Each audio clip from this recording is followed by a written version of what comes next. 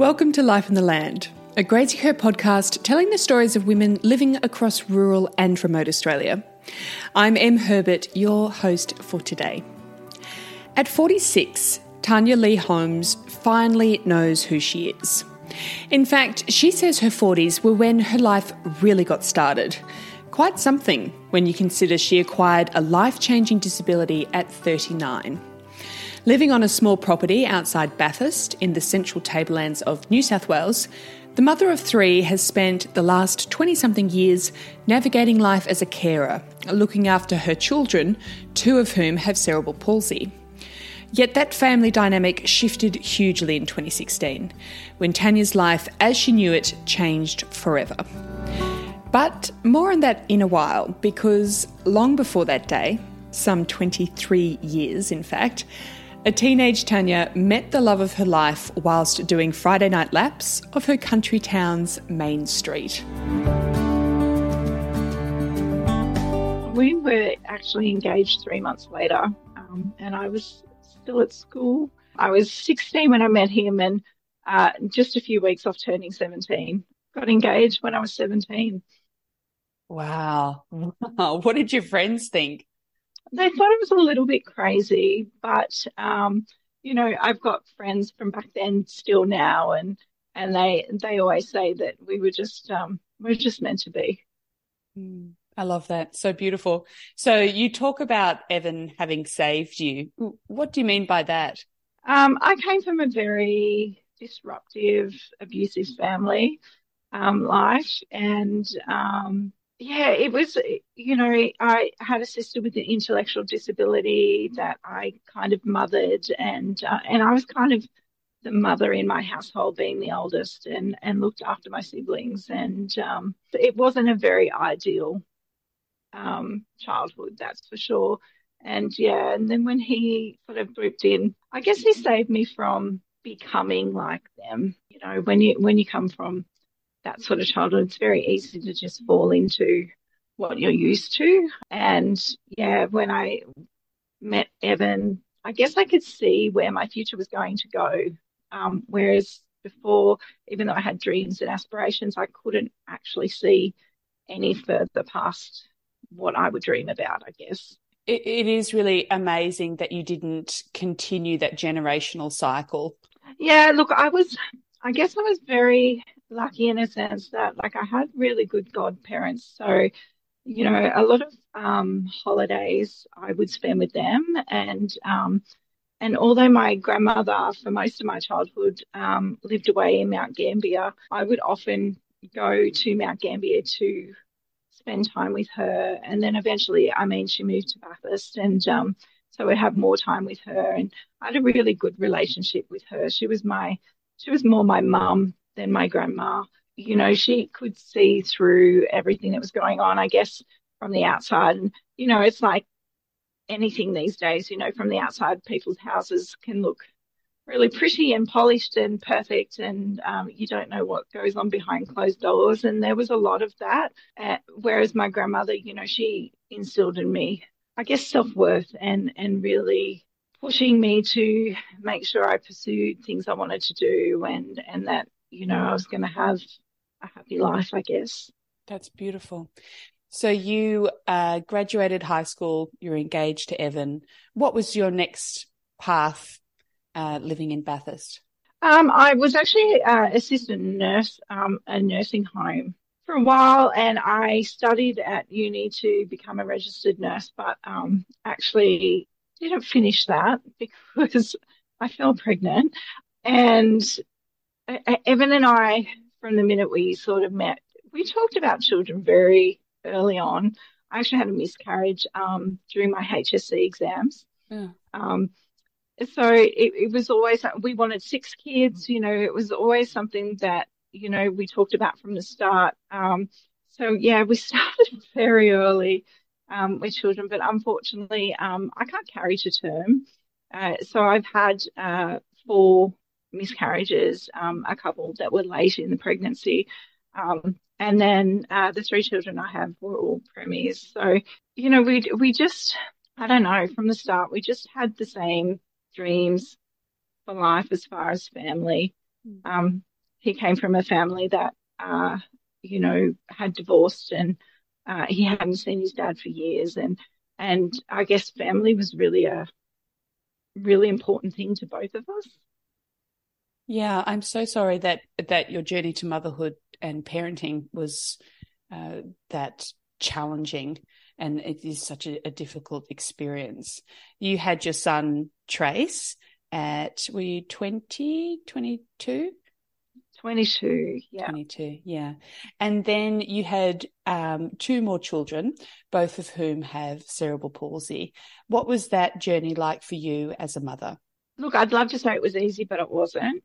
I guess the easiest part was accepting the disability, which may seem strange to some people, but having a sister with an intellectual disability, I had friends through primary school. Like one of my best friends in primary school had cerebral palsy. I'd been around disability my whole life. I also have two cousins with cerebral palsy who are brother and sister as well. So disability was never, I guess it because it wasn't a strange thing to my life, it wasn't something that scared me. We pretty much said to the doctors, okay, so what now? Like, where do we go? What do we do? It has been hard in the challenges of watching them have to go through things that they have had to go through their life with surgeries and treatments and therapies and things like that. But it's certainly not something, as odd as it may sound, that I would change, because it's made them who they are. And also, in a way, it would have forged the foundation of who you are. I mean, how do you think that changed you as a person and your ability to adapt and adjust expectations? In a way, I don't think it did. I think because of the upbringing I had, and because very early on I was in charge of my siblings and doing those roles, it kind of, as odd as it sounds, kind of just came naturally. I'm a very empathetic person, and have always been a caring person and tend to put everyone else's needs before my own, even though I tell people to do the opposite all the time. My husband says I'm really good at giving advice but not taking it. So, yeah, I don't think it really, really did change me. It just, I guess, became a bit more of an extension of who I already was. Mm. Do you think living regionally made your navigation of your children's disabilities more challenging, or were you surrounded by great support? Oh, absolutely. It does make it more challenging, being in a rural setting, because especially like my eldest is 22 that has cerebral palsy, and in the early days for her it was really hard to access services. And it still is quite difficult to access services now. And it's hard for rural areas to retain therapists. Often they'll get them straight out of uni and they'll sign a 6-month contract, and then they're here for the 6 months and then off they go again. And then you're sitting around waiting for another therapist to turn up. I mean, at one stage with my son when he was little, we waited 18 months for a new speech therapist to turn up. So we were, doing things remotely and, trying to do the best we could ourselves. So it does make it more challenging. I mean, there are obviously more services around now that the NDIS is involved, but then the quality of those services sometimes I question. But it's still the same story. A lot of the time they're only here for maybe 12 months and then they move on to a city job or a bigger job, and then you're looking at starting all over again. I mean, even for myself, just trying to find an OT can be quite tiring, especially when it's not something you may need all the time, but then when you do need it, you can't find it, or you're sitting on waiting lists for months and months of it at a time. Yeah, and they are physical services that you require. It's not something that you can necessarily jump on Zoom and fulfill, every aspect of what you need. Oh, absolutely. And, I think even more so like through COVID, made it very difficult for some families too, because there were still some services that you couldn't access. and they would go to Zoom, and it's all well and good to do stretching and, some of your physio stuff through a Zoom call, but it doesn't have the same effect that a physical hands-on session does. Yeah, it's better than nothing, but it's definitely not exactly what we need in rural areas. Tell me about your son's foray into wheelchair racing.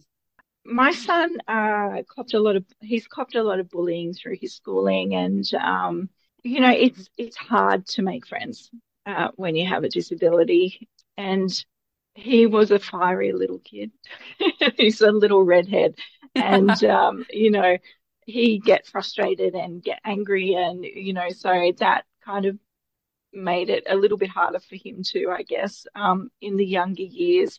And we decided that we'd send him to a wheelchair sports camp because we thought it might be a way for him to make some friends, have some fun, get out, be active. And he's always had a passion for wheelchair racing. He's watched Kurt Fernley since he was like a tiny little dot, and like I used to have to record all the races when he was racing at the Paralympics and stuff so that he could watch them, and he would watch them on YouTube, and like he was absolutely obsessed with Kurt. And so we sent him to this camp for the weekend, and Kurt was there, and we've known Kurt for a long time, since my daughter was born. And so he's known Warwick since before he was born practically. And so they got to spend some time together on that weekend, which was great. And he got him into a race chair, and Warwick absolutely loved it. And Kurt kind of said to us at the end of the weekend, like, you probably should get him in one. Like, he actually has natural ability for it. Like, he knows what he needs to do. And so we spoke to him about it, and he wanted to give it a try. And and then we just sort of went from there. And then how old was he Saturday morning at the time? He was 14. Yeah, so then we started traveling to Sydney to train on a Saturday morning with Louise Savage. So we would get up at 4 and drive down and literally train for an hour and then drive home from Sydney.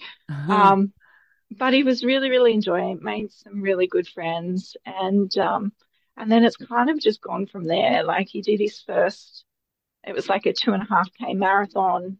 And I think he'd only been training for maybe 4 months when he did that. And he just loved that, like, just loved the rush of it. And then now we've transferred across to Canberra. So we go across to Canberra every 2 weeks to train with national coach Fred Periak over there, and his Canberra crew, which consists of mainly Paralympians. And he's just come back from his second trip to Switzerland. So last year was his first international event in Switzerland, which he just absolutely loved. And he's just come back from that again. And now we start the cycle of training again, and in the aims of making the Paralympic team. Wow, what a journey. And in the space of 4 years, I mean, it's quite incredible. What sort of shift did you see in Warwick once he found this passion and this purpose and a community? I think the biggest shift for me is, although he's never complained about his disability, he's never said things like, I hate being disabled or anything like that. I think for him, it's just made him accept more who he is. And he's really a kid that's unique and quirky and isn't actually scared to be that way. And I think being involved in the racing community has helped him even more with that. Like, he really just doesn't care what people think about him, and which I just love. Yeah, I just so love inspiring. That he's quite happy to be himself and not worry about what others think about him. And I kind of feel like if you can be like that at 18, the world is truly your oyster, because I feel that it sometimes takes a lifetime to get to grips with who you are and have the confidence to really show that. And so he's miles ahead of so many people. Oh my God, it took me 45 years. Yeah. It's only really been the last 12 months where I've started to feel that way, where I'm like, I don't care. Like, well, I'm not everybody's cup of tea, and that's fine. And there's no way 18-year-old me would have thought that way. Yeah. I questioned everything everyone thought about me. And right up until in my 40s, I did the same thing. Um, That's so yeah, interesting. I think it's just, yeah, one of the attributes that he has that I just really love. I love the fact that he just doesn't care. He doesn't care that, people might think he's a bit odd or whatever. He really just does not care. Well, just And it's totally great. embodies that authenticity. What do you think kept you stuck in that mindset of being frightened of what other people thought? I don't know. I think we just, and I mean, these days a lot of people will put it down to things like social media and stuff. And I guess I know that that plays a huge role for young girls in particular. But I think it's just generational. I really do feel it's just something that occurs through all generations, and we start to wonder why we're different from other people, and wonder why we don't fit in, and wonder, why I don't look like that person, and it's easy to spiral into that. I need to be that like them. I need to look like that. I need to be this way. And I guess the one thing, especially that acquiring my disability really taught me, is that your story lies in your imperfections. And you can't truly be your whole self unless you're willing to accept yourself, um, and accept every little quirk and every little imperfection, and realize that that's what makes you the person you are. It's not about what you look like or what you might sound like or what you wear. Or I also have PTSD and anxiety. So that's always played a big role in my life when it's come to, I guess, questioning myself and allowing things to get inside my head, and not being able to get out of that. But I think you just got to get to the point where you realize that none of that actually truly matters. And I've always said to my kids, like, I don't care what they do in their lives as long as they're good people. And that's the most important thing. Like, I don't care if they're covered in tattoos or piercings or work as a garbage man or a neurosurgeon, that really isn't important to me. All that's important to me is that they're good people. And I think we really need to stop and look at ourselves and realize that none of those, I guess, materialistic things matter. It's who we are as a person and what we do with our lives that truly makes us who we are. And we need to stop comparing ourselves, and we need to stop questioning why we might not be like somebody else. Who wants to be a carbon copy of someone else? Like, I certainly don't. Well, they do say that comparison is the thief of joy. And I think that is such a true, cliches are cliches for a reason, because there is like a semblance of truth in them. I think there's something so true about that. It's very easy to academically understand that it's important to embrace your imperfections, but it's very difficult to live that as well, and to truly embody that. And I suppose it has been such a journey for you. 2016 really was the year that completely changed your life. Can you tell me about the day that you woke up with a kinked neck and the events that preceded that? I'd actually had like a kinked neck for about 6 weeks leading up to it. And I'd been to the doctors. I'd done all the things that you do when you're uncomfortable. So I like changed pillows and, did all those things, to see if that's what the problem was. And I tried sleeping on my back and, tried all different positions in bed, thinking, it was something I was doing that was, causing it. And I'd had scans done and they couldn't find anything. And there was no like breakdown in tissue, or there were no bulging discs, nothing like that. But I started to get some pins and needles in my hand. And as soon as I got that, I knew that there was something more. So I went back to the doctors, and he sent me off for an MRI. And so we got that done. And that afternoon, he rang and he was like, there's nothing there. Like, we can't see anything. It's most likely you pinched a nerve, and, rest and heat packs and, all those things. And that was all we could probably, could do, and take some anti-inflammatories and, I guess hope for the best. So that was like the Tuesday. And then the Friday, I I woke with a key neck again and thought, God, this is like, I had actually got to the point where I was like, this is absolutely ridiculous. I was sitting on the lounge, kids were getting ready for school, and my son said to me, Mum, we're going to get to the bus. And we live like 15 minutes from where the bus stop is. And because my son was going to school 65 k's away. And so I stood up off the lounge. And as I stood up off the lounge, it was like someone plugged me into a PowerPoint. And I got this massive shock up my spine. And I automatically started throwing up. It was like nothing I'd ever been through before.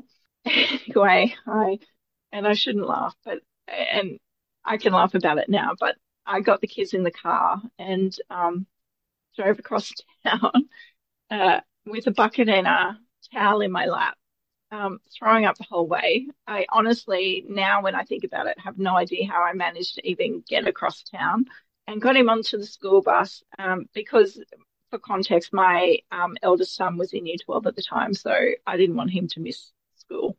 So got him on the bus and sent him off to school, and drove back across town. And my youngest son goes to school, and he was going to school at the time, only a kilometre from our house in a little country school. And so we went home for a little bit, and then I drove him to school. And the whole time I was still vomiting. What was going through your head? What were you thinking was wrong? I've had migraines since I was 15. And in 2010, I had a mini stroke from a migraine. And at that time, I had something similar to that. So I kind of just thought I had a weird migraine happening. So I drove my son to school and went home, and I had the day off work, which was, lucky, I guess. And I thought, right, I'll just take some aspirin. I'll go to bed. I'll sleep this migraine off, and then I'll be fine. And so I set an alarm on my phone to make sure I get up for the kids to pick them up from school. And I went to bed, and 2 hours later, I woke up in the most excruciating pain I've ever felt. Like, I can't fully describe, but it was almost like my body was on fire. Like, it was just this excruciating, like, burning feeling. And so I thought, okay, something's wrong. I probably need help. Went to get out of bed and fell to the floor because I didn't actually realize, because of the amount of pain I was in, that I couldn't use my left side of my body. So I thought I'd had a stroke. I dragged myself up my hallway because even though I'd set an alarm on my phone, I'd left my phone in my lounge room. Oh. So I dragged myself up my hallway and rang an ambulance, and I rang my auntie as well, because where we lived out of town, I knew she'd get to me first before the ambulance would, just so that I could have someone there. And the ambulance turned up, well, 2 ambulances turned up to the house, and they strapped me to the trolley. And I remember them saying to me, we're being overcautious, but this is what we need to do. And then I don't really remember much more until we got to the hospital, and I was rushed in to have scans done. And I remember laying in the machine and hearing them say, she's off to RPA like now, like yesterday. And what's RPA? And I just remember thinking, what did you do? Because up until that point, I assumed I was having a bad migraine. Right. And that there was a possibility that I'd had a stroke. And then when they said that, then, yeah, it got a bit more scary. Tanya, my God, I cannot imagine. So by RPA, do you mean Royal Prince Albert, the hospital? Yeah. So apparently they'd already contacted the helicopter to come and pick me up. After I came out of there, because I was in so much pain, and they'd given me so much medication, like, it's quite a blur. The only things that I remember is them saying that they couldn't take me in the helicopter because the weather had turned bad, so that I would have to go by road. And my husband and my boys were there, and I remember them at the end of the bed, but I don't really remember anything else. The stuff that I know now is stuff that's been relayed to me by my husband. I remember vomiting at one stage and there being about 12 people rolling me over onto my side to make sure I didn't choke on my vomit. But that's pretty much it. That's until I got to RPA and they took me into theatre. And then the next thing I remember is waking up after surgery.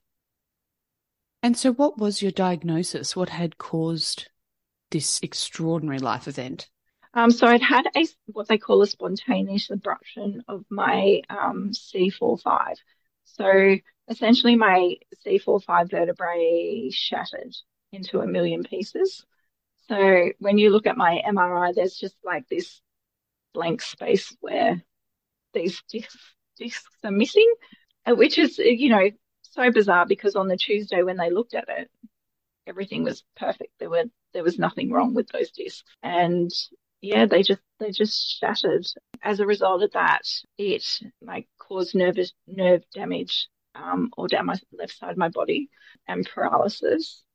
And it was 0.5 of a millimeter off completely severing my spinal cord. So I'm classed as an incomplete quadriplegic. So essentially what they class as a walking quadriplegic. I had no idea that such a thing even existed, which I assume would be the same for so many medical kind of things, because unless you go through it, how are you meant to know or hear of somebody going through something like that? It just blows my mind. Who normally acquires something like that? I mean, is that something that you generally get from sleeping badly? It seems so extraordinary. It's rare, but ironically, there's a lady in Adelaide who it's happened to twice. I can't believe it's happened to her twice, and she did it from sneezing. But this kind of injury usually happens to people in high performance roles. So race car drivers, like your Air Force pilots that go at high speeds and high altitudes. So yeah, it's usually something quite significant. They call it the Christopher Reeves, the Superman injury, because it's exactly the same as what Christopher Reeves had, but obviously his caused complete quadriplegia. Even though it's rare, there are a number of cases in Australia. But yeah, it certainly is an odd thing. But they don't know what causes it. They can kind of speculate on things. So I've had a lot of lifting over the years of equipment and stuff with my children. I used to break in horses when I was younger, so that can cause a lot of pressure on your spine. I was a supervisor of a pub, so lifting kegs or beer kegs all the time. And they seem to think that maybe the possibility is that when people lift, some people lift with their back, some people lift with their shoulders and their neck, and maybe I'm one of those ones that lift with their shoulders and their neck, and they've kind of explained it that over time it's like an elastic band that just keeps getting stretched and stretched and stretched until it finally gives up and breaks. You were a very active person before and you were a carer. So to acquire a disability at 41, how did it change your life? Look, I spent the first nearly 2 years in denial. For me, it was difficult because, as you just said, I've been the carer, the care of my children with their disabilities. At one stage I was a carer for my husband because he had a brain injury from a work accident. And so I've always just been that person. Like my grandmother died of motor neuron disease, and I cared for her, and I've always just been the carer. So the biggest issue for me was I didn't want to be the person that was going to be cared for. It was just out of the question. So that was the hardest thing for me to get my head around. I just worried I didn't want other people to look after me. So for the first 2 years, I just, nope, it was this isn't happening. I'm going to walk without my walking stick, and I'm going to do this, and I'm going to get back running, and everything's going to be fine and normal, and nothing's going to change. And I really did push myself for the first 2 years trying to make that be exactly how life was, I guess supposed to be. I was trying to navigate the loss of function and the loss of not being able to be as active as, I usually was. I ran 10Ks a day because it was, good for my anxiety, and it was my space, to maybe get some of the frustrations of being a mum and just life in general out, and I could no longer do that. So then I was trying to navigate how I was supposed to look after my mental health and not spiral, because unfortunately for a lot of people that acquire a spinal cord injury, the first thing that goes is their mental health after their physical, and it can lead them to some really dark places. And I've been there before, only 4 years before I nearly took my own life. And because I just got into such a dark space and thought that was the only way out. So I didn't want to go back there. So I just had to push through. And then, ironically, my son started wheelchair racing. And that was a real turning point for me, because although I had these amazing children with disabilities who I'd seen do so many amazing things through their life because they'd been told that they couldn't do them and because we told them they could, I actually needed to start taking my own advice. As I said before, I'm really good at giving it, but I'm not good at taking it. Really needed to start realizing that I needed to listen to what I was telling my children for their whole entire lives.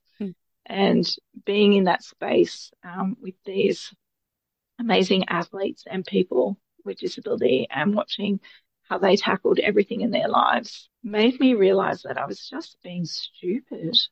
It was really an awakening for me, because I was just like, what is my issue? Like, I was so scared. My physio was like, I think we need to get you a wheelchair. And I was like, nope, not happening. I'm going to keep walking. But then walking was impacting walking was impacting pain and impacting my sleep and my mood, and, just making things miserable. But I seen this chair as, I guess, that was almost like the end for me, even though my children have wheelchairs, and it was just ridiculous. Like, and then, I seen these amazing people living their lives every day in wheelchairs, not complaining, being able to do amazing things, and realizing like I was just being ridiculous. And yeah, that was a real turning point for me. There's nothing like having community model what your life could look like and having that change the course of your life, because you take that step after what they're doing and take on their perspective. While running was now out of the question for you, another avenue for looking after your mental health kind of rose to the fore, and that came in the form of baking. So tell me about baking. What did it mean to you, and how did it kind of become a safe space? Baking has always been such amazing therapy for me. When my kids were little and, things were difficult, I would bake. If people were having a bad time, I would bake for them. So it's always been something that I've done. And it's because of my grandma. My grandma was an amazing shearer's cook. And I have all her recipes, and she just loved making people happy with food. And I remember as a kid seeing people's reactions to her providing them with baked goods and realizing that, that brought joy to people's lives. And so, yeah, baking, it was just an organic thing for me, I guess, because of that experience as a child. And it always takes me back to being in the kitchen with her, which is, a really happy memory of mine. So I guess I went through a period of time where I went for job interview after job interview after job interview. It's 70 jobs in total in a space of 18 months and 70 knockbacks. Oh, Tanya. And probably a third of those I didn't even get through the interview, even though I was more than qualified for the job, because they just decided that I was a risk for the business and that it would just be too hard. Yeah, so that was, that was really hard, because I was still in that denial phase of my disability too. So here I am not really accepting what was going on, and then having these people tell me I was a risk. But to me, it felt like I was worthless. And I just went back to baking because that's just how I cope when my mental health is not good. And I was doing a little bit of work for a florist because that's what I did before my injury. And so I was just doing some deliveries for her every now and then and would help out in the shop, and that just to like keep me busy more than anything. And then the opportunity came up to do a little bit of baking for our little hole in the wall cafe. And so I was like baking their muffins in slices, um, and then I made them some cookies as a promotional thing, and they sold out really quickly, and um, kept providing them to them. And they were like, other than my gluten-free caramel slice, which is amazing, the cookies were like the most popular thing on the menu. And then the baking got too much because they got so busy that I had to say, I'm really sorry, I can't do it anymore. And then I was back to square one and wondering what I was going to do. And I had a conversation with a girlfriend who said to me, why don't you just sell your cookies since they were like popular? And I, at the time I was like, who's going to buy them from someone at home? And so I kind of just threw them out there as a bit of a gimmick. And I did. I thought, this is going to last 5 minutes. Like people are buying for a little bit, and then, that fad will be over and I'll be looking for something else to do. But I kind of guessed that it would give me time to try and figure out what was next. And then, 4 years later, we're still here baking cookies out of a shipping container, and I post out Australia wide, and I've been very fortunate to be a part of some amazing things. We do a lot in the ADF space, so for the Navy and Army, and we send care packages out, and it's been a bit of a amazing ride, I guess. Oh, it's been an incredible journey. And you bake, up to 1,000 cookies a week, just yourself, which is a huge amount. But what I think it probably differentiates you so much is the difference in all your cookies, what they provide. So they are called Imperfectly Perfect for a reason. Tell me about your inclusive range and what that offers. Yeah, so the inclusive range is something I'm really proud of, and we're building on that at the moment. I'm just about to have some new prototypes made, which is really exciting. For me, it's really important, and it's been a big focus of the business that we're as inclusive as possible. And that, because for me, inclusion shouldn't be something that you have to think about. It should be something that just organically happens and is a part of everyday life. I really wanted to have a range that was for everybody. So last year we came out with a range of inclusive cookie cutters. At the moment, they consist of a prosthetic arm, a prosthetic leg, a wheelchair by itself, and a wheelchair that has a beautiful bouquet of flowers on it. It kind of started because my girlfriend, Eliza O'Connell, is a Paralympian, and she's an amputee. And she got remarried last year, and not last year, year before, sorry. And in one of their photos, they took her bouquet and they put it inside of one of her prosthetic legs. And I just thought that was the coolest thing, and, sat with that photo for ages thinking, what could I do? And then decided that, we should make a range like that. So I drew up a photo from that, a drawing from that photo, and I have this amazing cookie cutter guy in Melbourne, and I sent him my crazy ideas of, I'd like to make this, and I'd like to have them for Valentine's Day, and he made them up. And so we got the prosthetic leg with the bouquet in it, and the two different lots of wheelchairs made up, and we launched them for Valentine's last year, which was a bit risky, to be honest, because I didn't know how people would react to them, but they ended up being our biggest seller, which was amazing. And then a friend of my son's got what they call a hero arm, this amazing robotic arm, and I decided we need to have that as part of the range as well. So we drew that up and had that made, and yeah, they're one of our most popular ranges now.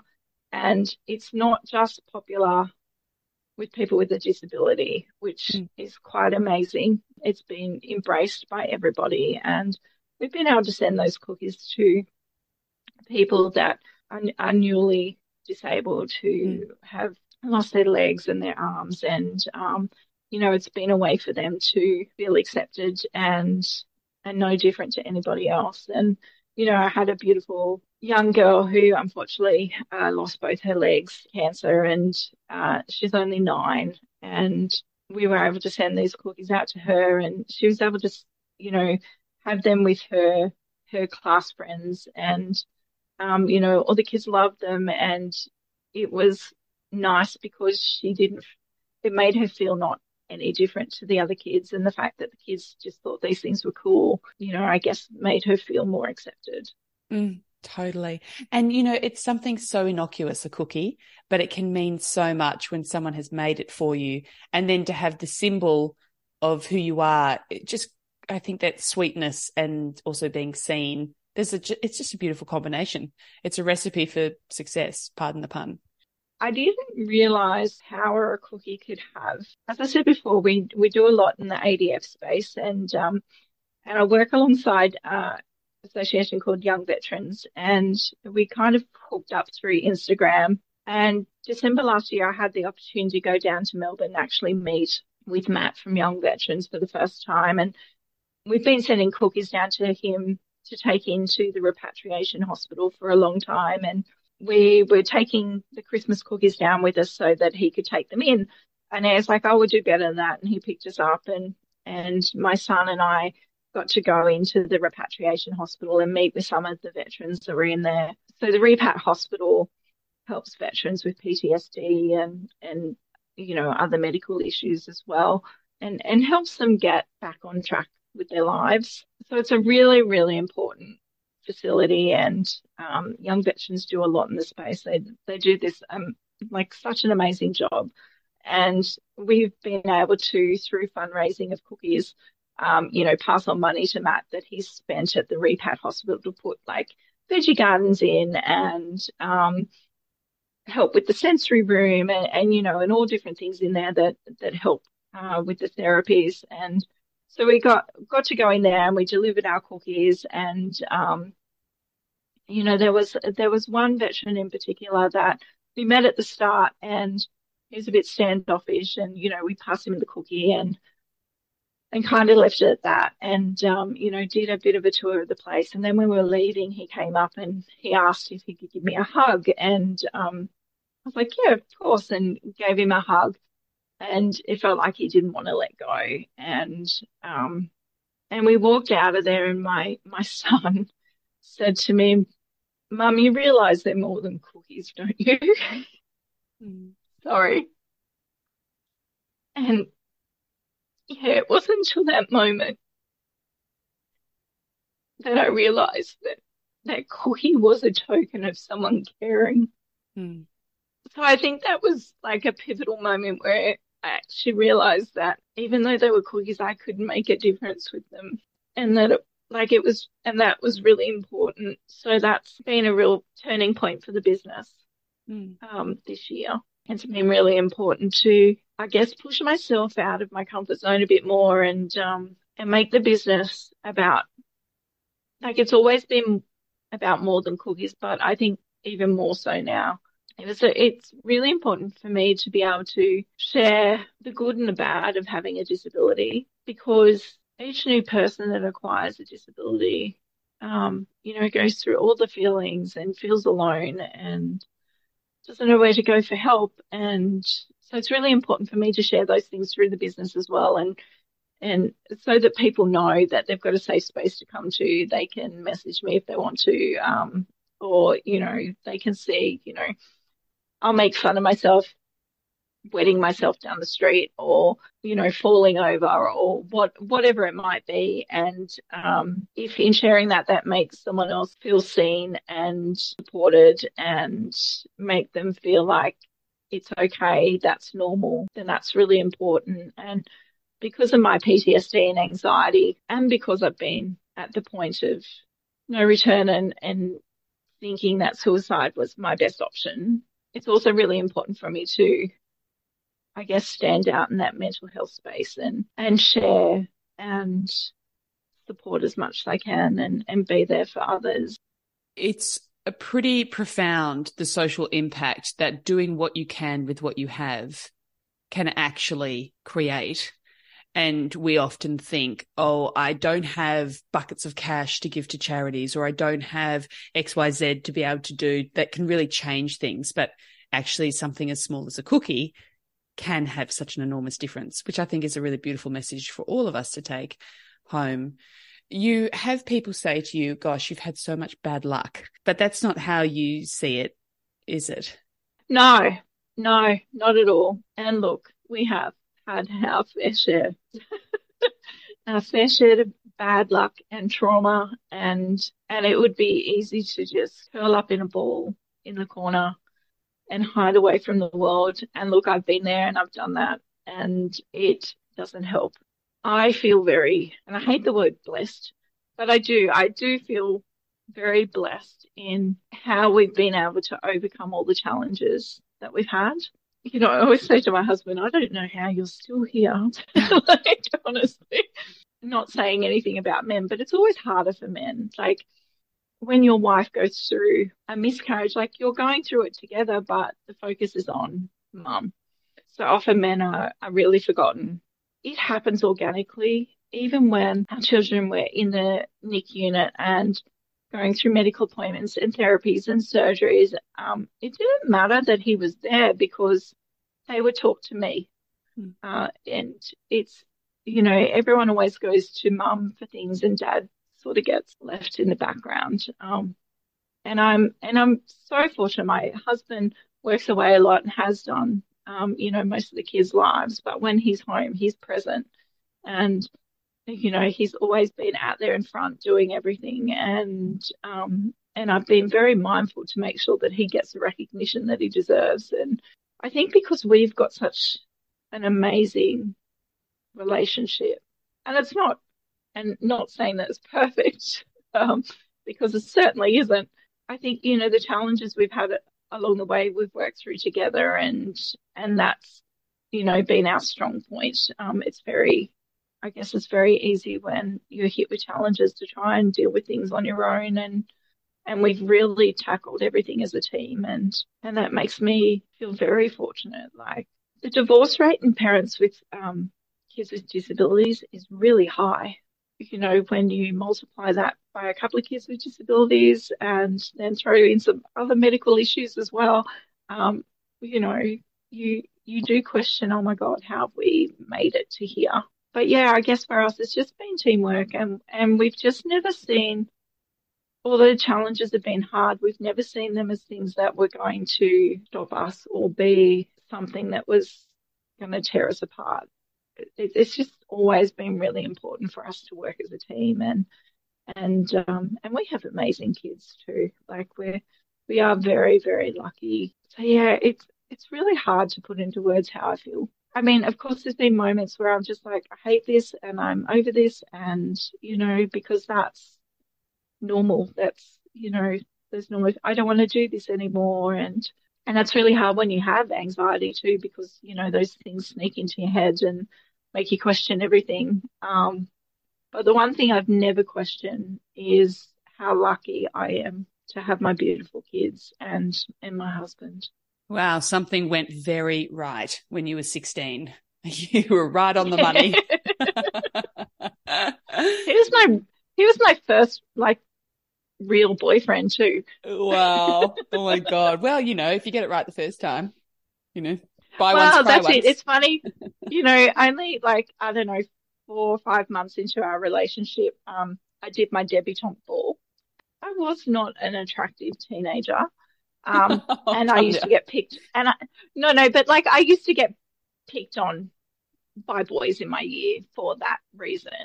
And so, you know, I think that's why I kind of question, like, what does this guy want when I first met him?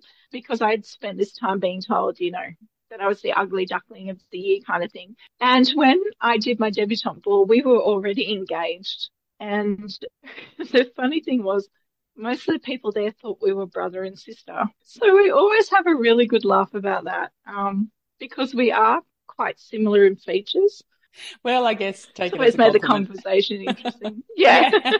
Totally. Oh, Tanya, it's just been so refreshing and fabulous to speak to you and to have an insight and a glimpse into your very large life and everything that, is in store for Imperfectly Perfect Sugar Cookies, which I think is going to be something pretty big and pretty special. So thank you so much for your time and your generosity. Oh, my pleasure. Thank you. As I said before, it's just really important for me to, I guess, give insight into having a disability and mental health issues, and also just to encourage people to support each other. I've been very fortunate in the last couple of years to build relationships with some amazing women in small business in my local area who are like some of my biggest cheerleaders now, and really and who have really encouraged me to step out of, my comfort zone, and I guess make me realize that I was more capable of things than I thought I was. And like I feel so very lucky, and I think it's a good thing of living in a rural area as well. Whilst there's still that, people tearing each other down, and it is getting less and less, thank goodness. People just want to support each other, and it's really lovely, and it's nice that they want to support something that might be just a little bit different than your normal business as well. Like, we're more than cookies, and I love that we're a business that has purpose, and that's more important to me than any money that I will ever make. Because, as my husband says, I think I give away more than I actually make. But yeah, it's just really important. I guess I just want to be able to make some sort of change in the world, even if it's just a little bit. One of the things I gained so much from these interviews is a well-needed perspective shift, moving away from the half empty to the glass is half full. It's a real gift to walk away from an interview counting all your blessings, and I think that's what I walked away with after speaking to Tanya. Tanya really shows us how you can make someone else's life that little sweeter through the smallest of gestures, and just how big of a ripple effect that can then have. Her personal values have seeped into her business values, and that really shines through in her advocacy and her business. You can check Tanya's work out on Instagram under the handle Imperfectly Perfect Sugar Cookies, and go check out her very varied range of cookies that are sure to put a smile on your dial. They're definitely not cookie cutter. The latest issue of Grazie Her is on sale right now. If you don't have a newsagent near you, you can always jump online to grazieher.com.au to purchase a copy, or consider subscribing and have your copy turn up in your mailbox 6 times a year. While you're here, please consider subscribing, rating and reviewing Life on the Land if you have a jot of time. It only takes a minute and makes such a difference to others being able to find us. And if you know of someone who might get a kick out of this episode, send it to them. Help share the Grazie Her word and keep us telling these extraordinary stories. Until next time, keep well. My name is Em Herbert, and this is a Grazie Her podcast.